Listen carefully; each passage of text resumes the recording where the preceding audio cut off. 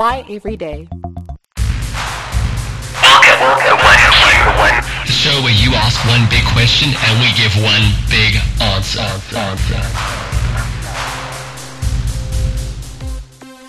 Hey everyone, this is Steve and this is OneQ, and this week's question goes a little something like this. Cool, so my question is, what is up with Jehovah's Witnesses? You know, what separates them and makes them seem like this totally different denomination from just calling themselves, well, Christians? Why do some Christian denominations look down on them? Why do they, I know a lot that totally bash them, just bash their name and whatever they do, and I'm pretty sure it's not just because they pitch up at your door uninvited. So basically what I'm going to do is just outline a few beliefs that Jehovah's Witnesses hold, and then look at what Christians believe about those same things, and then just one or 2 points on how we should actually go about engaging Jehovah's Witnesses. So here are just a few things that differ between the views of Christianity and Jehovah's Witnesses. Each of these is a critical distinctive that is a fundamental pillar of the Christian faith. So Jehovah's Witnesses believe that, number one, Jesus isn't and never really claimed to be God. Secondly, Jesus did not physically rise from the dead, but rose rather spiritually in an angelic type of body. Third, Jehovah's Witnesses reject the Christian doctrine of the Trinity. That is, they hold that the Father, Yahweh or Jehovah, is God, but Jesus isn't God, and the Holy Spirit isn't God either, but more like an impersonal kind of force, like gravity. Fourth, Jehovah's Witnesses reject the idea of eternal separation from God for unbelievers. This is kind of the idea of hell, but they assert rather that they simply cease to exist. Fifth, Jehovah's Witnesses believe that salvation is granted not only by receiving grace through Jesus Christ's ransom on the cross, but also through personal works, so that they may prove themselves in some way.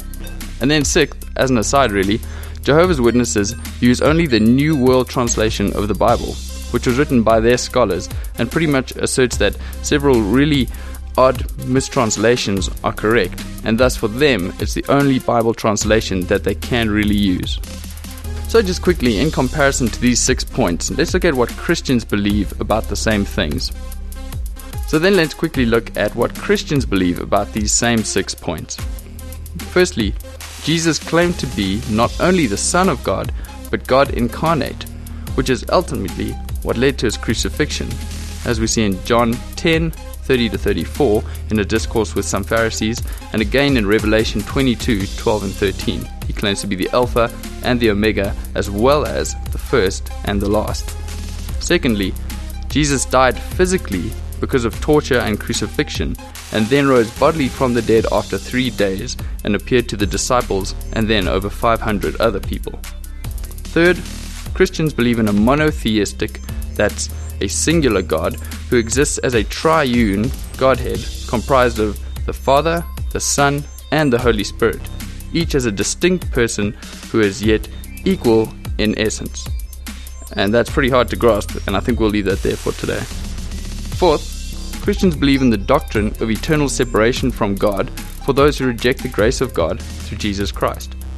Fifth, salvation is by grace alone through faith in Jesus Christ, and our good works are merely a fruit of the salvation that has been given to us and are not a prerequisite for it. And this is clearly taught in the New Testament in the book of Romans in chapter 3 verses 21 to 28. Then sixth and lastly, we have a vast collection of over 20,000 ancient Bible manuscripts or sections of Bible manuscripts in several languages of Coptic, Syriac, Greek, Latin, and a few others, which are all far more textually reliable than the New World Translation that Jehovah's Witnesses would use. So, based on these very significant differences that go against Christian doctrine, we can't really say that Jehovah's Witnesses are a denomination of Christianity, but rather a cult that has departed from true biblical teaching. Now, I know that sounds really harsh. The word cult has been misused a lot of the time, but it is a definitionally accurate treatment of the facts based on the overwhelming doctrinal differences between Christians and Jehovah's Witnesses.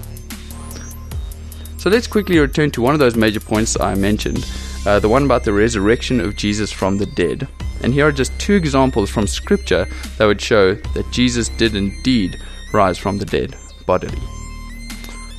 So first, in John 2, verses 19 to 22, before the crucifixion, Jesus said, "Destroy this temple, and in 3 days I will raise it up." And a few lines on, John clarifies how he was talking about his body, and that the disciples remembered this teaching when he rose from the dead.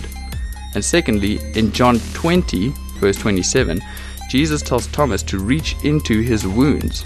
Now, the inescapable implication of this account is that Jesus rose in a physical body.